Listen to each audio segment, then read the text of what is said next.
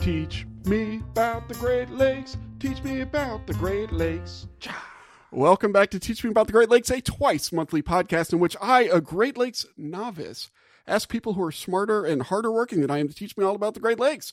My name is Stuart Carlton. I work with Illinois Indiana Sea Grant, and I know all about the devastation of defeat when you lose a Little League baseball game because your own child couldn't get a hit. But I don't know a lot about the Great Lakes. That's the point of this podcast. I'm joined today by the one, the only, the special Carolyn Foley. How are you today, Carolyn? Apparently I'm doing better than you because we did not lose in softball. Oh. But that's it's because we don't play. So. Oh, well, that would be a reason. No, this was baseball, and it actually wasn't. It wasn't I shouldn't trash my kid in my own podcast. He did great. The fault is entirely with the assistant coach. I'm the head coach, for the record. Anyway, but today, let's jump straight in. We got a jam-packed show. I'm super excited about our interview. It's based on a book that I've read part of, but I can't wait to read the rest of. And so we are going to go straight into it. Just a book that you legitimately messaged me and said, "Oh my goodness, I think I love this book." Yeah, that's I think I love this book. I do, and so I'm super fired up. Anyway, to talk to the author of it, who is definitely not muted on the Zoom right now and may not ever chime in.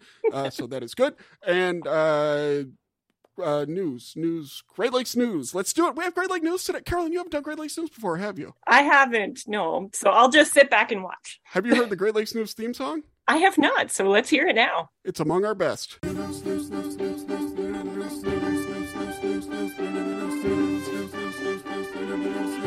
And now it's time for the Great Lakes News. Here's your host, Stuart Carlton. Thank you for that, Stuart. And the star of Great Lakes News, the one, the only, Sandra Svoboda of Great Lakes Now. How are you doing today? I'm good. I'm still laughing about the entry theme song. I love it. It is what it is. We all love it. We all love it. And it's top-notch work. Worth every penny that we paid for it.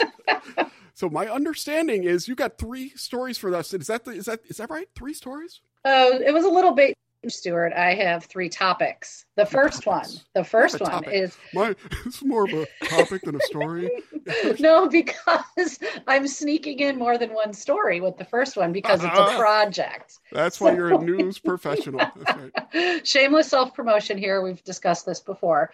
But yes, we have 3 GreatLakesNow.org is our news site. We have a monthly show on PBS stations, and we bring you news about the lakes you love. Sometimes it's not as good news, which is how we're going to start this week. But I promise, Stuart, the third one will have you smiling, I think. Maybe. At least it's an iconic symbol that, has a good story. Meeting with you every few weeks has me smiling. Oh, there we go. All right, anyway. So the first thing that we are going to talk about today is coal ash. So that is what's left over after we burn coal for energy, which goes on much less now than it used to. But all those decades of burning coal left us with, that's your cue, Stuart. You're supposed to guess. Ash? It left us with coal ash. Oh, yes. I got it. Nailed it. I like to see if you're paying attention. I was not. I was trying to find the website. So coal ash is a political football, to put it bluntly, and make everyone read our stories. Oops, did I say that out loud? Okay, anyway, coal ash is really a serious topic of concern for a lot of environmentalists and communities and companies if they're looking to protect their sites from spilling this coal ash into drinking water, for example, the Great Lakes, other waterways. And that has happened where ponds have flooded and the heavy metals that are in the ash from when it is burned get into water and, have wiped out some waterways. So I can't take credit for all of this because this project was actually done by journalism students at Northwestern University. Their professor, Carrie Leiderson, has been a writer for Great Lakes Now, been on our show. And so she brought us this package of stories and said, would you be interested in publishing them? The Energy News Network is going to publish 12 stories from an international project, but they also have a lot of focus on the Great Lakes. I, of course, said yes. Anything I can do without working is always good. But also, we didn't only publish the stories. We built our monthly show out of it because we think it's really that important of an issue. When we're talking really serious water quality issues, it's impossible to say exactly what the risk is, like many environmental topics, and what risk we are all willing to live with, and what is the risk and reward or cost, either financially to prevent these things from happening or cleaning up are all part of this discussion. And so there's a series of stories that range from Waukegan, Illinois, Joliet, the Finger Lakes, where there's a Bitcoin mine that's of concern, some other national stories that you can go to greatlakesnow.org/Cole Ash and see this entire project. Really a lot of good in-depth reporting. And I got to give the students props here.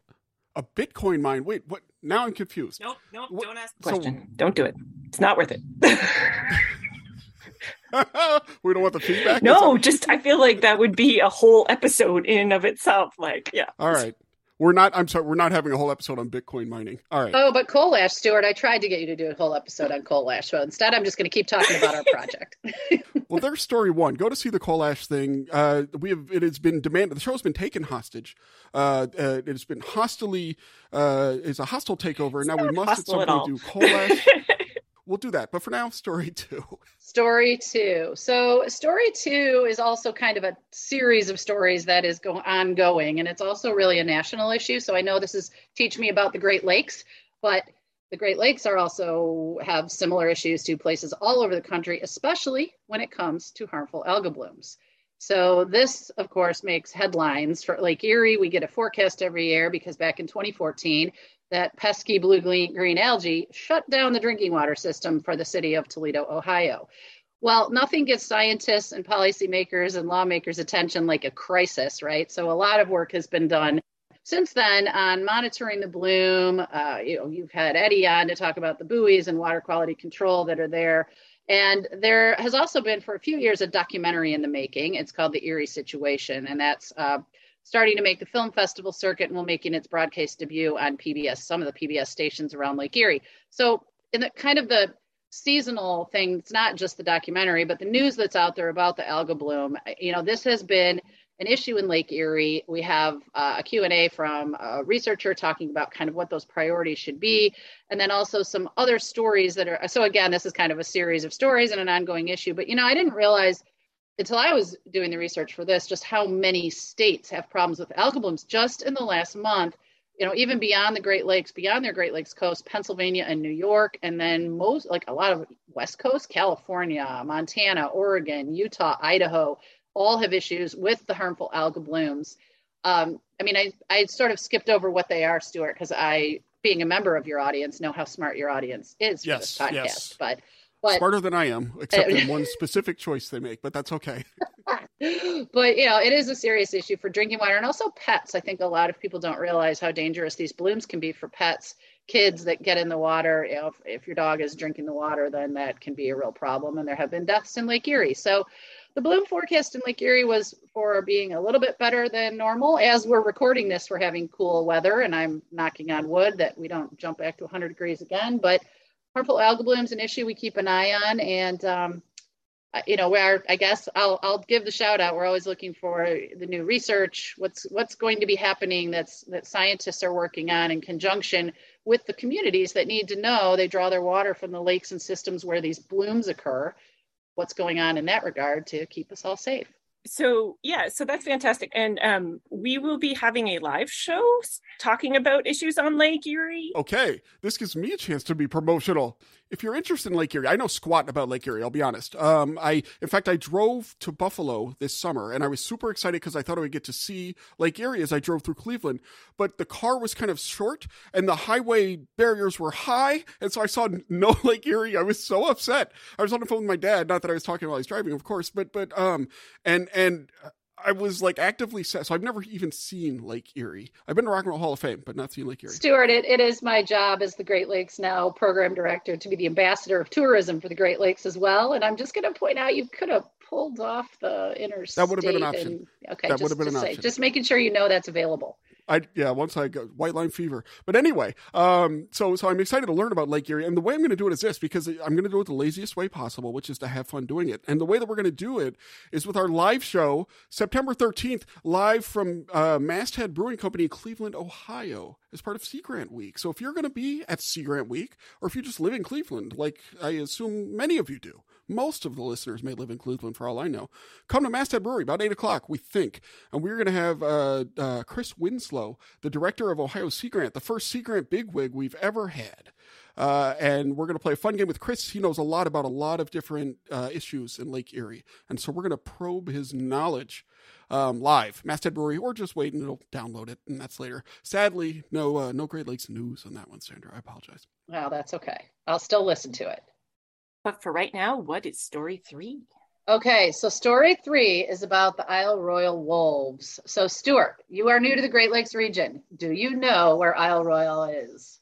I do know where Isle Royale is, actually, thanks to our guest on episode number, 3. We invited Loreen Neuenhuis, who is an author and adventurer. She wrote a book about wandering the Great Lakes, walking around all of the Great Lakes, and she talked to us a bit about Isle Royale and about how she was out there, and she carried wolf or moose heads, moose skulls as part of like this community science thing. So if you look on the Great Lakes, I'm not even kidding. If you look on our very cool artwork by Joel Davenport, you will see a moose skull, and that was inspired by the moose community science that Loreen Neuenhuis does, and other people on Isle Royale. So that is the extent of my knowledge of Isle Royale. Okay, but you know there are wolves on Isle Royale. You know that? I'm just wolves learning and there are moose. wolves on Isle Royale. So this goes back, I mean, I don't even want to say how many decades, but I remember going to Isle Royale with my family when I was in junior high. I mean, some kids got to go to Disney World. I got to go to Isle Royale with a backpack. And I remember what an impression that made, that there were moose and wolves on that island, that we were hiking around. So, and, it's sort of a very unique place in the Great Lakes. It's one of the most remote and least visited national parks. And so the wolves and the moose are often making headlines for many years because their populations were in a bit of trouble, like down to 2 wolves on the island. And so there has been a story that we have on our website at greatlakesnow.org, and it was written by John Flesher, who's the Associated Press environmental writer. We talked about him in a previous episode. Boy, John, getting the word out about the Great Lakes and that international news network. We appreciate that. So anyway, it looks like the gray wolf population has made a really dramatic comeback this year, and they think it's as many as, Stuart, guess how many wolves they believe are on Isle Royale now? All right, I'm going to do it, but we're going to do it the way that we do it, which always works. So I'm going to take a guess, and you're going to tell me if I'm right or if I'm wrong. So here we go. 14,697. Oh, that's it. How did you know? Okay, I'm joking. These podcasts are hard. People can't see me laughing. But no, 28, which 28. Is, that's really huge, though. It is. And really, I look at this, and the story that we have, again, from John, that talks about the numbers of the moose population, too, because, Stuart, big question here. What do you think the relationship is between the wolves and the moose on Isle Royale? Funny you should ask. They eat them. Which way? Well, who knows? No, the wolves eat the moose. The wolves eat the moose. Very moose good. They aren't that fast. Yeah. The wolves do eat the moose. And so, so they live in tandem with complicated ecosystem, another theme of the show. So, the moose population up and down as well. But right now there are several hundreds of moose on the island, and that's sustaining the wolf population of about 28 right now. So this is interesting. This actually does touch into something, and that is great news. This touches into a couple things that I do happen to know a little bit about, not about Isle Royale specifically, but wolf introductions is one of the foundational creation myths of my field, essentially, of the human dimensions of conservation, because wolves were, I think, completely extirpated, which means locally extinct in the northern Rocky areas in the 20th century, if not completely, then virtually completely. And in the 90s, which is when my field was fairly young, but starting to really develop, a lot of social scientists did work to analyze the costs and benefits of wolf reintroduction. And they found that, the costs of the reintroduction, like the economic costs, were going to be low, like on the order of 1% of the benefits of reintroducing the wolves, because people will come to see them and things like that. And so that was that was some of the really important work. And then in the early part of the 20th century, they reintroduced them. The U.S. federal government reintroduced them, and it's been a big success. There are like 100 mooses or more. Mooses. Come on, Stuart. Wolves? I don't know why I'm talking about mooses. I do. It's your fault. But anyway, wolves. I got moose on the brain. That big moose skull. There are like 100 of them. There are, I think, 1,000 in Idaho, and so it was a real big success story. But then, of course, there's the flip side. Right. You can see me going, wait a minute, Stuart. Success by whose measure? That's the problem with wolves is, I mean, it's a predator and people get legitimately nervous about them. And I understand that, right? Ranchers, the whole ranching community out there. And I mean, there's been a lot of that. I mean, we're a little out of the Great Lakes region. We don't have the same issues here, but we do have the wolf hunt, that's controversial in several of the Great Lakes states, and whether that will happen or not. But it will not on Isle Royale because it's a national park. So. Yeah, so there it's purely a success. That's what I was kind of thinking about. It's interesting because in UP itself, I found a 2007 study on the, I'll link to it, on wolf acceptance capacity. There's this concept called wildlife acceptance capacity, which is like the most number of wolves that people will accept in an area.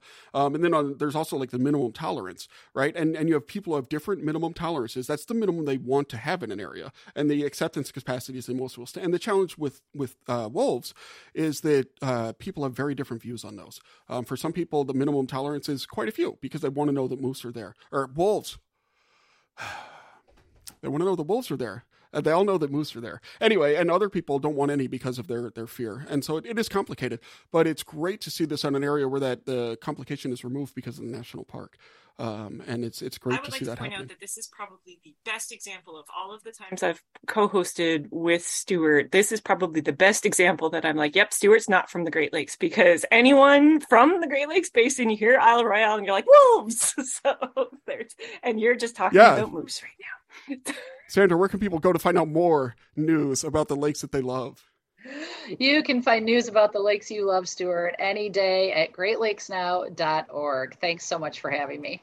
You are welcome, and we will take you out with the Great Lakes Now theme song composed by Clint Carpenter. We will take you out now with the Great Lakes theme song composed by the amazing Clint Carpenter.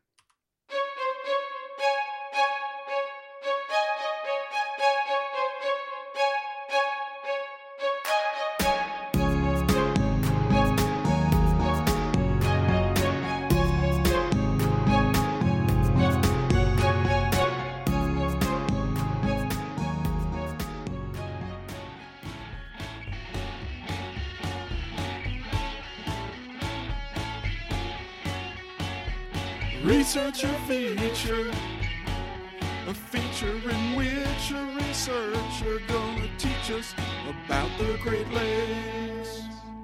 Our guest today is Dr. Lynn Heasley. She is a professor at the Institute of Environment and Sustainability at Western Michigan University.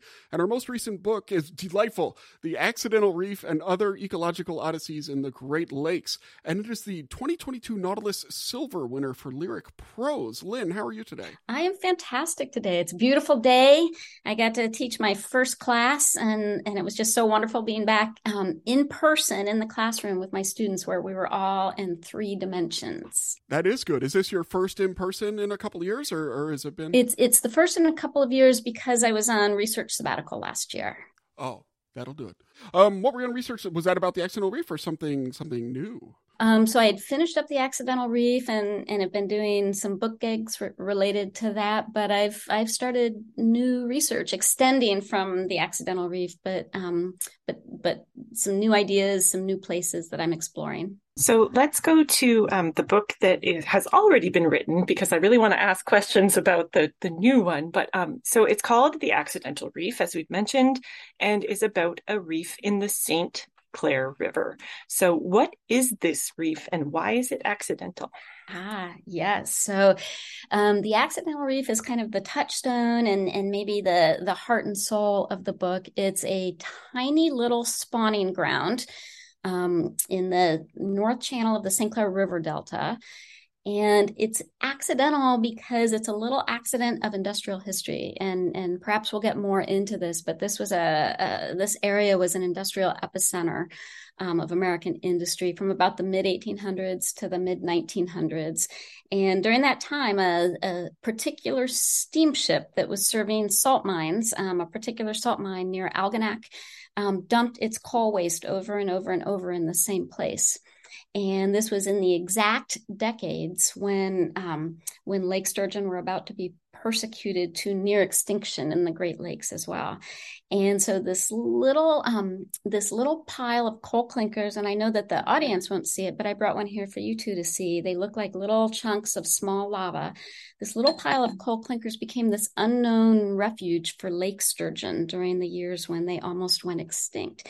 And it wasn't located until the mid 1990s. And so it's both the irony, but also the wonder that the product of the industrial history that actually compromised this area so profoundly also provided, this safe harbor in places for, fish like lake sturgeon, walleye, bass, and also kind of the, spawning ground for some of the invaders eventually, like round gobies and zebra mussels.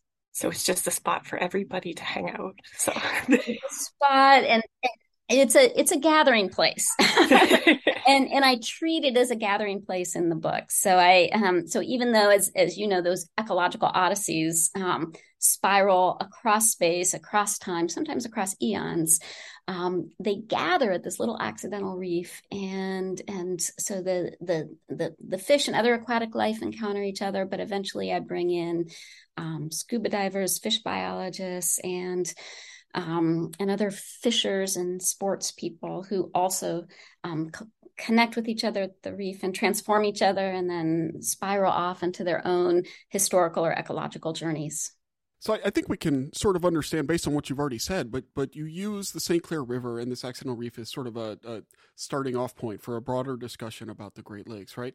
Maybe it spawns a discussion about the Great Lakes, as it were. And so with that, why is it that the St. Clair River is such a great entry point in your mind? Why did you choose that as the starting off place? Well, I probably have three parts to that question in terms of my own answer, but first of all, I had wanted to write a book about the Great Lakes for a very long time because of my teaching. I teach American environmental history, Great Lakes history, introduction to environmental studies, water and environmental justice.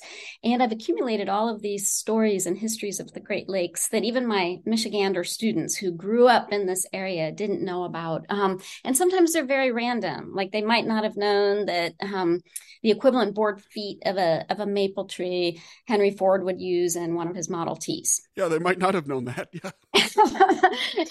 And that Henry Ford himself had purchased 430,000 acres up in the UP of timberland in order to serve, his factories down on the Detroit River.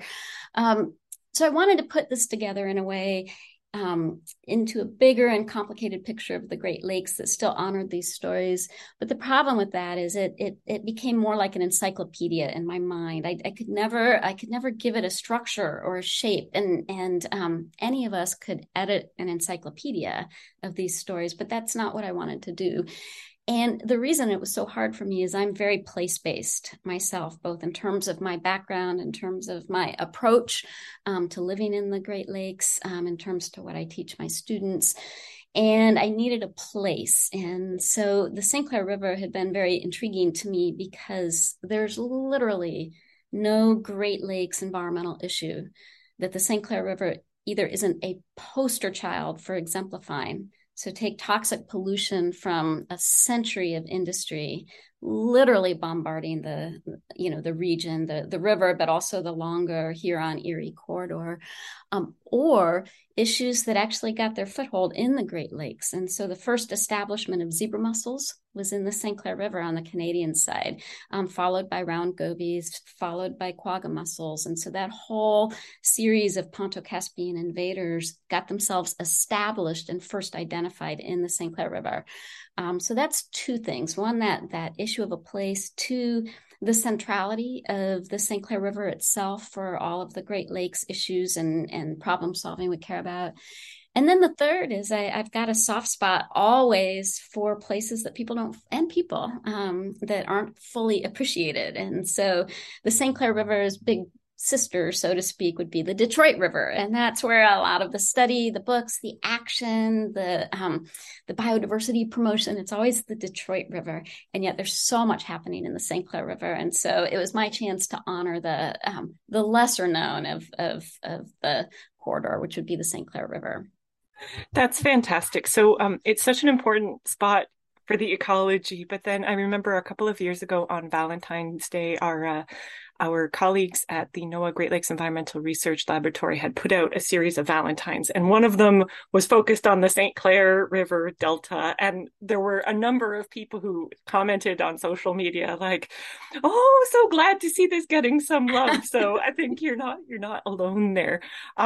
So you mentioned that you have some readings in the books, and you talked a little bit about the gathering space for different like that the St. Clair River and this reef in particular is completely affected by anything that happens in the Great Lakes. I wonder if you can share your story about showing zebra mussels as villains. Oh, okay. So zebra mussels as villains. Yes, I'll do a reading in which I put both my my historian's hat, which won't be totally apparent, but the framing of it, any environmental historian would recognize the turn that I make, but also the storytelling involving science and how we as Great Lakes citizens react to the incursion of a species like zebra mussels. And often we vilify these newcomers who completely turn the existing food webs upside down and maybe threaten the place that we've come to love for so long. And yet, as soon as you vilify or tell that story, whether it's through science or whether it's through our visceral reactions, it oversimplifies and keeps us from understanding how these zebra mussels might connect, how eventually the ecosystem might adapt to them, but also keeps us from knowing them as well for their own sake. So I'll do a little passage here. Let's see if I can find it. So this is from chapter 2 of the book. L.P. Hartley once wrote that the past is a foreign country. Aquatic residents of today's St. Clair River would not recognize the same river of 1987. That was the year before zebra mussels. On first contact in the Americas, in Lake St. Clair, zebra mussels, Dreissena polymorpha of the family Dreissenidae, launched something akin to species-on-species combat. Hundreds or thousands to one, they would descend on some unfortunate native. Indigenous clams like Leptodea fragilis, Pecanodon grandis, Lampsilus silicoidea, Patanolus alatus, Elliptio dilatata, and 15 others of the family Unionidae or Unionids. A military field manual for a mussel attack might read like this: attach yourself to the rear of the first Unionid you find. Do this by planting your foot on its shell. Note that your foot is actually a mussel. Press down. This stimulates the byssal gland in your foot to make upwards of 600 threads. Use the cement-strong grip of your sticky byssal threads to hold fast. Should you wish to detach, release an enzyme to dissolve the byssal thread proteins. Your opponent is large while you are little. With your comrades, pile on. 15,000 Dreissenids once sacked a single Unionid. So weigh down your clam, disrupt its movement, gash its home ground. Then, as the Unionid inhales, creating a microcurrent in the water to suck in microfood into its waiting vent, intercept the food, filter it out of the water column. The native shell, thus fouled, it will starve from your intimate interference. Warfare is one way to see what happened below the surface of Lake St. Clair. Shell crashed on shell, and 18 Unionid species dwindled, then died out. The whole process, invade, colonize, dominate, extirpate, took 8 years. This is how a Unionid would remember 1988 and beyond, if a clam had memories. Local clams were there first. They didn't deserve their fate. The place is poor for their loss, an ecological yin of interdependence, adaptation, and balance, countered by a brutal new yang of conflict, dislocation, and instability. One web of life torn apart. And yet, pause for a moment on words like native, invade, colonize, foul, extirpate, all in the scientific literature on zebra mussels. Are these objective verbs and nouns, facts on the ground, exact accounts of ecosystem dynamics? Perhaps they're subjective, dramas with victims and villains, moral metaphors, tragedies. Biology's Latinesque language lends itself to science and storytelling, omniscience and emotion, Minerva and Mars. So how would Dreissena polymorpha retell the story if mollusks had memories?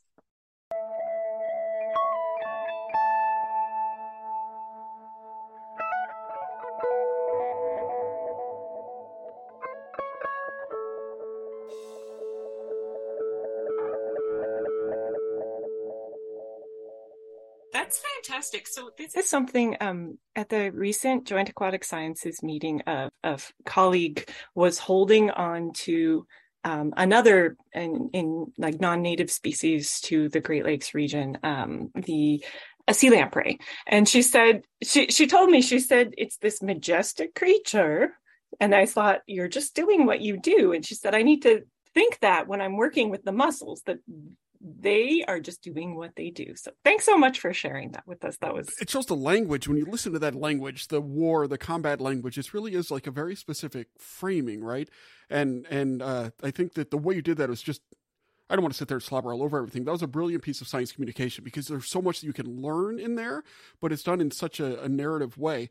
And so I have two questions to follow from that. What do you think about with non-native species and specifically thinking about the way that we talk about them and the specific language we use? How do you think that affects the way that people think about them? I think for one thing, we do create these villains and these heroes. A lot of it has to do with how we want to use the water and the place itself. But I think one of the issues with that kind of combat language, and by the way, it's changing, so even the scientists themselves are considering and changing their storytelling and their language. I think what it does is take the sense of time out. And so even though this chapter is going to follow the evolutionary history of the zebra mussels, I don't really bring that up to date until later on in the book. And so we're not set in one place and one time. And so eventually, for better or worse, when it comes to these non-native species, the aquatic ecosystems do adapt, they do adjust, they do change. And some of that is in ways that we either grieve because we're unhappy for the species that we do care a lot about. And some of it really is a kind of adaptation where we can see signs of hope later. And so later in the book, there's a very well-known Unionid scientist at Central Michigan University, Dave Zanata. And he's actually seen a few refugia of some of these native clams. And here's one of them. I got this from the Black River.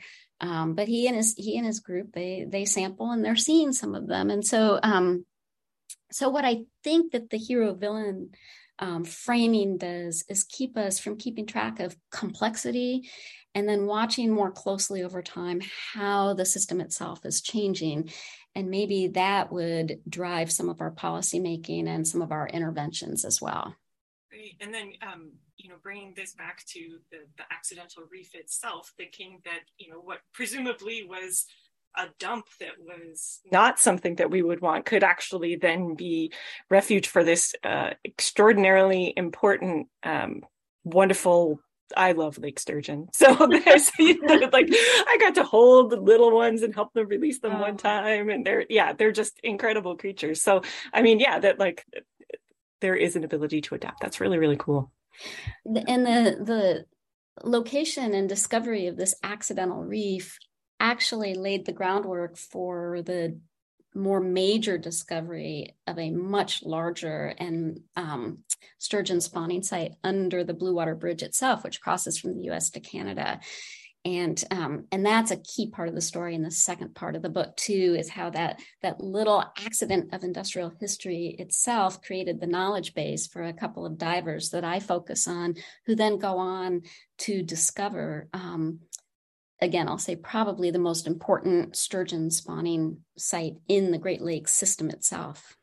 And that very site would lead the sturgeon one day to become a runner-up for the 2021 Lakey for Animal of the Year. So that's really nice. I did not know that. Thank you. Yeah. Why runner-up? I find that because Carolyn wasn't on that particular episode. That's why. No, we have an awards show at the end of each year, and so sturgeon runner-up is very good. But the piping plovers won. Oh gosh, yeah, Monty and Rose breaking my heart this year. Okay, yeah. Exactly. Okay, so my second question is this, sort of building off the idea of language, and I'm going to let the readers. Actually, I'm going to call you listeners because you're listening right now and not reading. I'm going to let the listeners in a little bit behind the curtain, and that is when we invite people on, we don't have time to do a full, review of their work. But so I gave myself 2 hours to prepare for the interview with Lynn. And I knew she had this book. And she was like, "Are you going to read my book beforehand?" And I said, "Oh, yeah, I'll skim it." So I was like, all right, I need to skim this out of respect, of course. But I can read a scientific paper if we're going to have a scientist on in 2 hours. I can't read a whole book.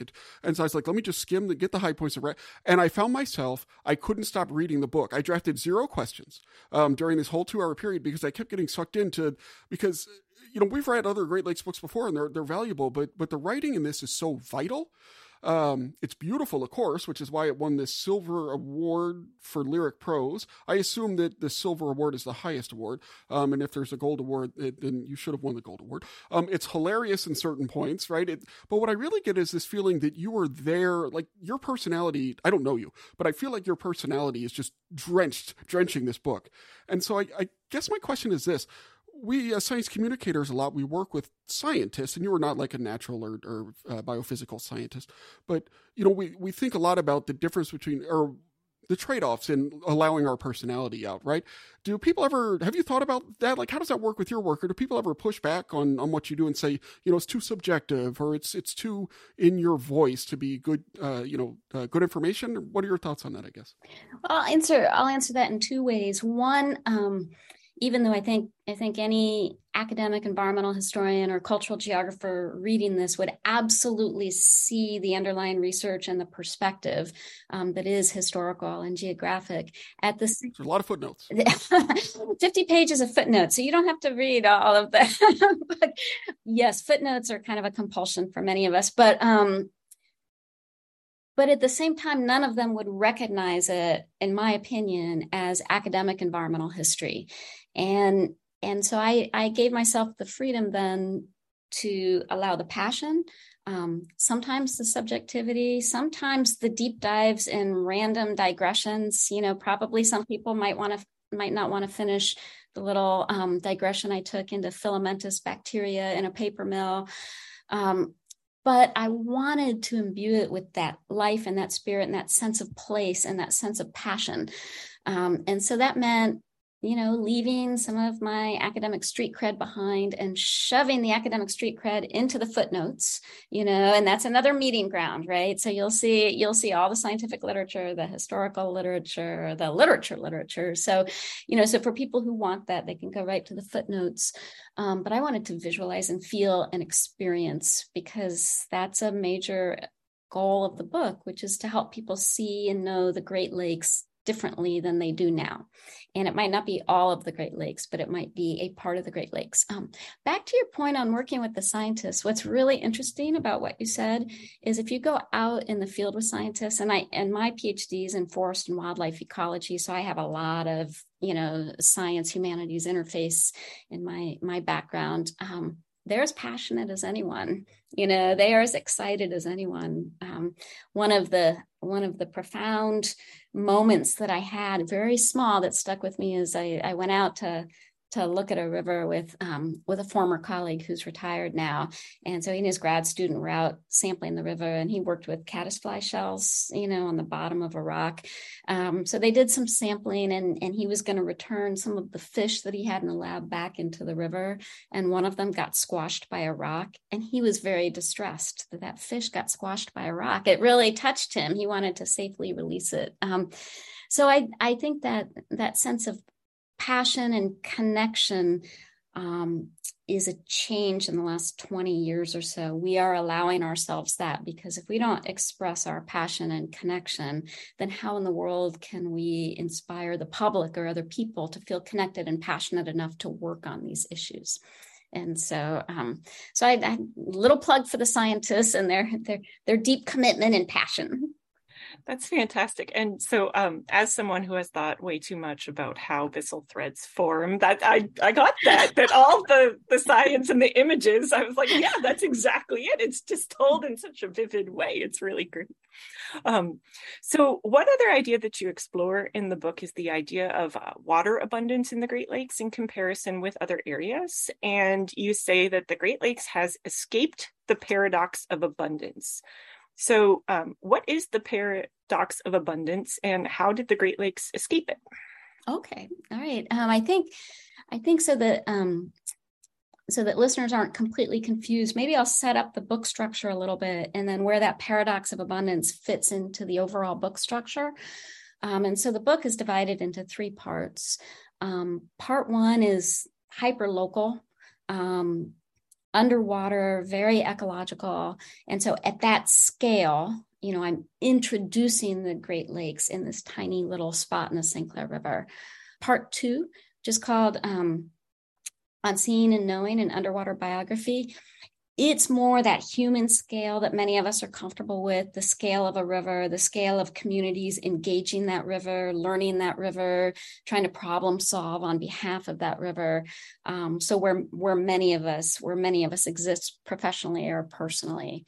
And then part 3 of the book, the starting scale, are those epic scales that are almost beyond our imagination. The Great Lakes themselves, as having, depending on whether you're consulting the USGS or the EPA, either 84% of the fresh surface water in North America, or maybe I think the USGS says 95%, but I think that's probably for the US alone.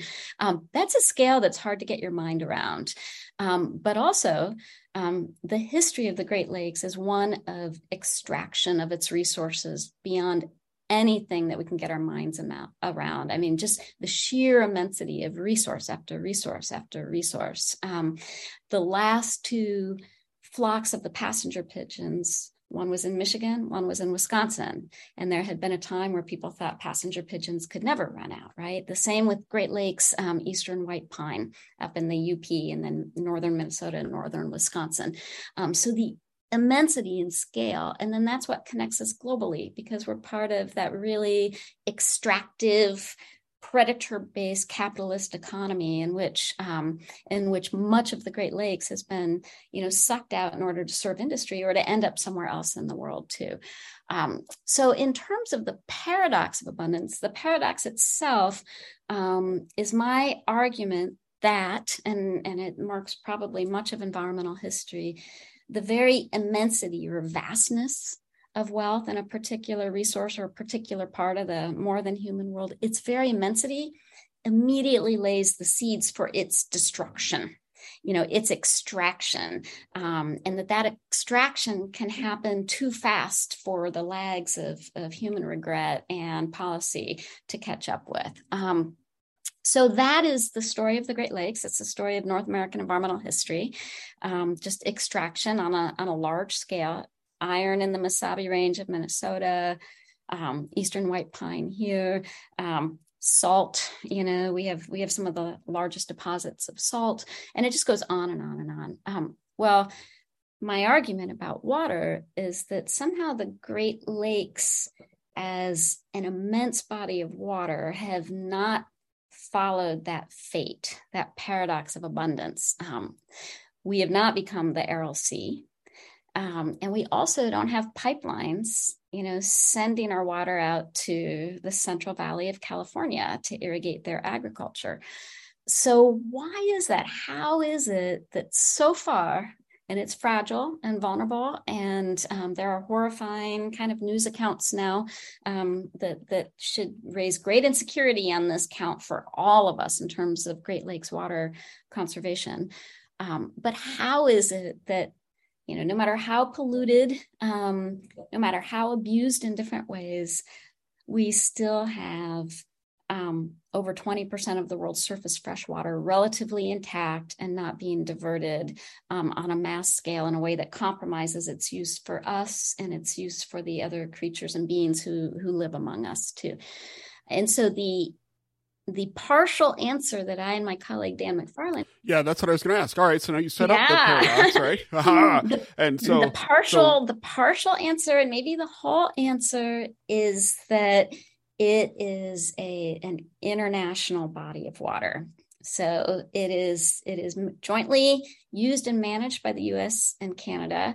And then I think we have to be fair, add in all of the tribes and First Nations. And so I will, we tend to call it binational. I would say we should call it multinational or trinational in certain places, especially the St. Clair River. But the very fact that that it occupies two countries and several other First Nations and tribal communities, that very fact meant that going all the way back to the 19th and early 20th century, the US and Canada had to negotiate its future. They had to be proactive and anticipatory instead of reactive. And the paradox of abundance is one continual reaction after another. Clear cut the Great Lakes forest. All right, we'll have new forms of forestry, but the Great Lakes forest has been clear cut. But with the Great Lakes, you had two countries who had to negotiate their use and negotiate their future together. And no matter how problematic that history actually has turned out to be, you did end up with the Boundary Waters Treaty of 1909 and the establishment of the International Joint Commission, and then eventually this legal scaffolding that requires at least some forward-looking, future-looking anticipation of problems and trying to forego those problems ahead of time.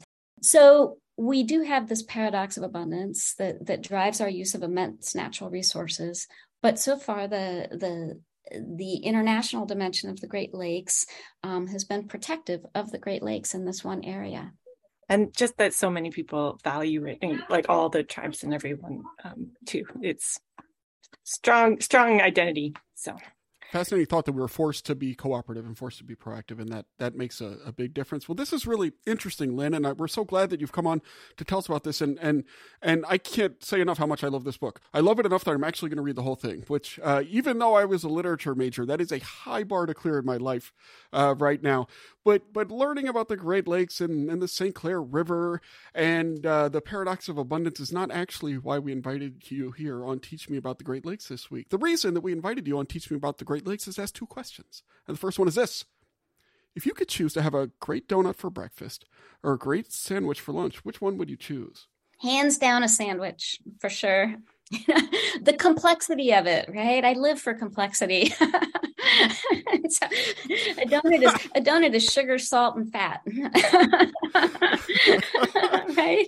I love it. That's right. You're not going to get a bouquet from a donut, right? You're not going to get, there's no umami. Yeah. That's good. So I think you're at what? You're at Western Michigan, which is in Kalamazoo. Yep, Kalamazoo. So I'm going to go to Kalamazoo, and I'm going to stop by Bell's. I'm going to get myself a hop slam, 2-hearted ale. Then I'm going to sleep it off. And the next day, I'm going to be hungry for lunch, and I'm going to want to go get a sandwich. Where should I go in Kalamazoo to get a really great sandwich? Oh, that's a tough one.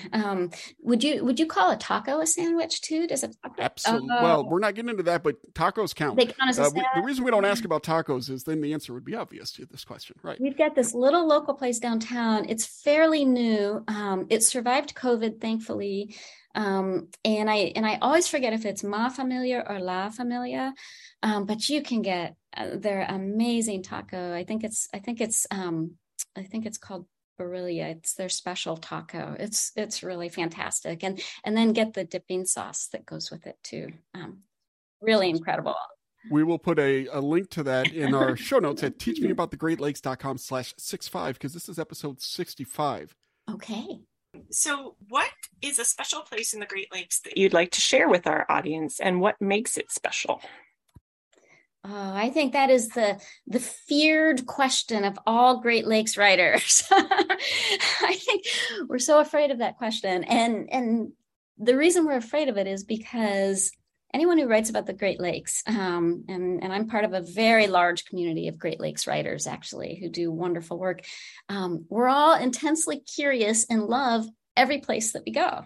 And so I think for me, if I'm going to answer that question for 2022, based on this summer, I think I would recommend a journey rather than a specific place. And the journey would be to cross either the bridge at Detroit-Windsor or the Blue Water Bridge at Port Huron-Sarnia, go up the Bruce Peninsula, stop in Tobermory, catch the ferry, and spend some time on Manitoulin Island. And Manitoulin Island is the largest freshwater island in the world, but it's a place that's not too far from us and that many, many people won't see in their lifetimes. It's a gorgeous island. It's got many First Nations on it. It's in Lake Huron itself, and Lake Huron is one of those lesser appreciated Great Lakes that people should get to know more. And so I would say journey up the peninsula and go to Manitoulin Island. And then maybe circle back around on the North Shore and come back down via Sault Ste. Marie. I'd say do a circle. And this is not our first, believe it or not, this is not our first Manitoulin Island recommendation. Fabulous. Go listen to Teach Me About the Great Lakes number 54, titled Water is Sacred. And hear Dr. Laura Lee McGregor from the Ontario School of Medicine and a member of the Whitefish River First Nation. Anyway, she also recommends Manitoulin Island. Well, Dr. Lynn Heasley, professor at the Institute of Environment and Sustainability at Western Michigan University and author of what I promise will be a Lakey nominee this year, The Accidental Reef and Other Ecological Odysseys in the Great Lakes. Thank you so much for coming on and teaching us all about the Great Lakes. It was a pleasure. Thank you both so much.